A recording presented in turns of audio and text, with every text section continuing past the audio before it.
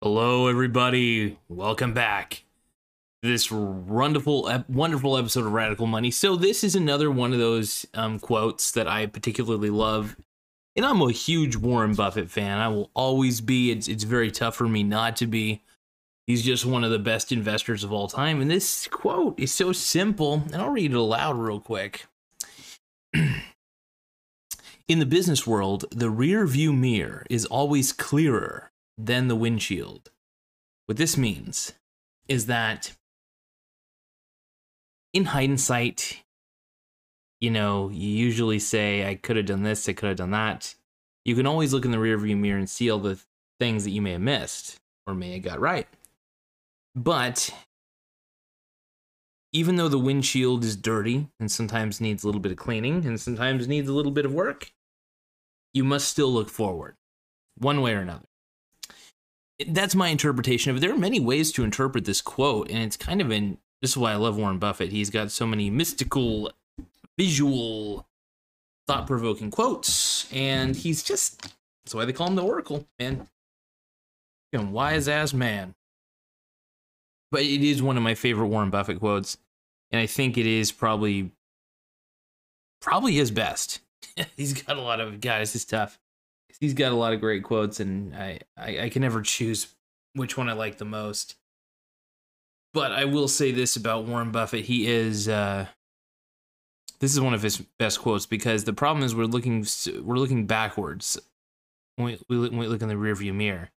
And no matter how dirty and how unclear the future may be, we still got to press forward. We still got to do the right thing in the here and now. So if the market's down today, buy some stock. If the market's up today, maybe sell some of your stock. Get a profit. Get some profit in your ass.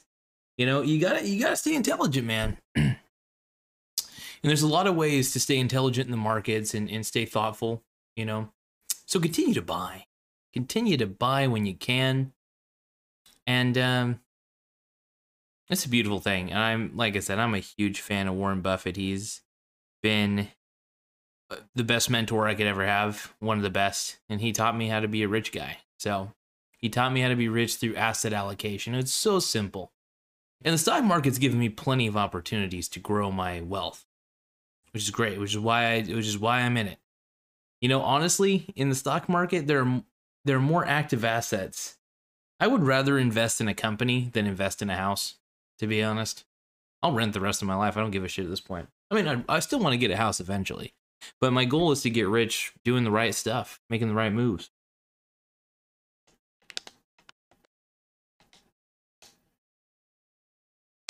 By the way, not sponsored by Vitamin Water, but Vitamin Water, if you want me, I'm all yours, baby. Ooh. Really good. One.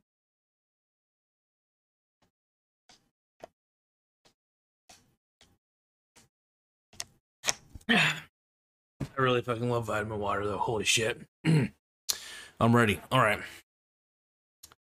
So the thing is, and this is a really short video. It's going to be really short because it's true. Don't look backwards. I mean, look, you want to analyze your mistakes, obviously. You want to learn from your losses. You want to learn from your gains. But you want to spend the majority of the time doing the right things in the here and now. If you do the right things in the here and now, you'll have great future results. That's all there is to it. And look forward, basically, is the motto. It's a very colorful way to say look forward. And I could be wrong on this interpretation, but this is my interpretation. How do you guys interpret it? I am curious. Let me know in the comments below. I want to know exactly what you're thinking about this quote, because I want to help you guys understand it. I want to get into your mind. I want to understand what your guys' interpretation is. I think this quote can be interpreted in a lot of ways.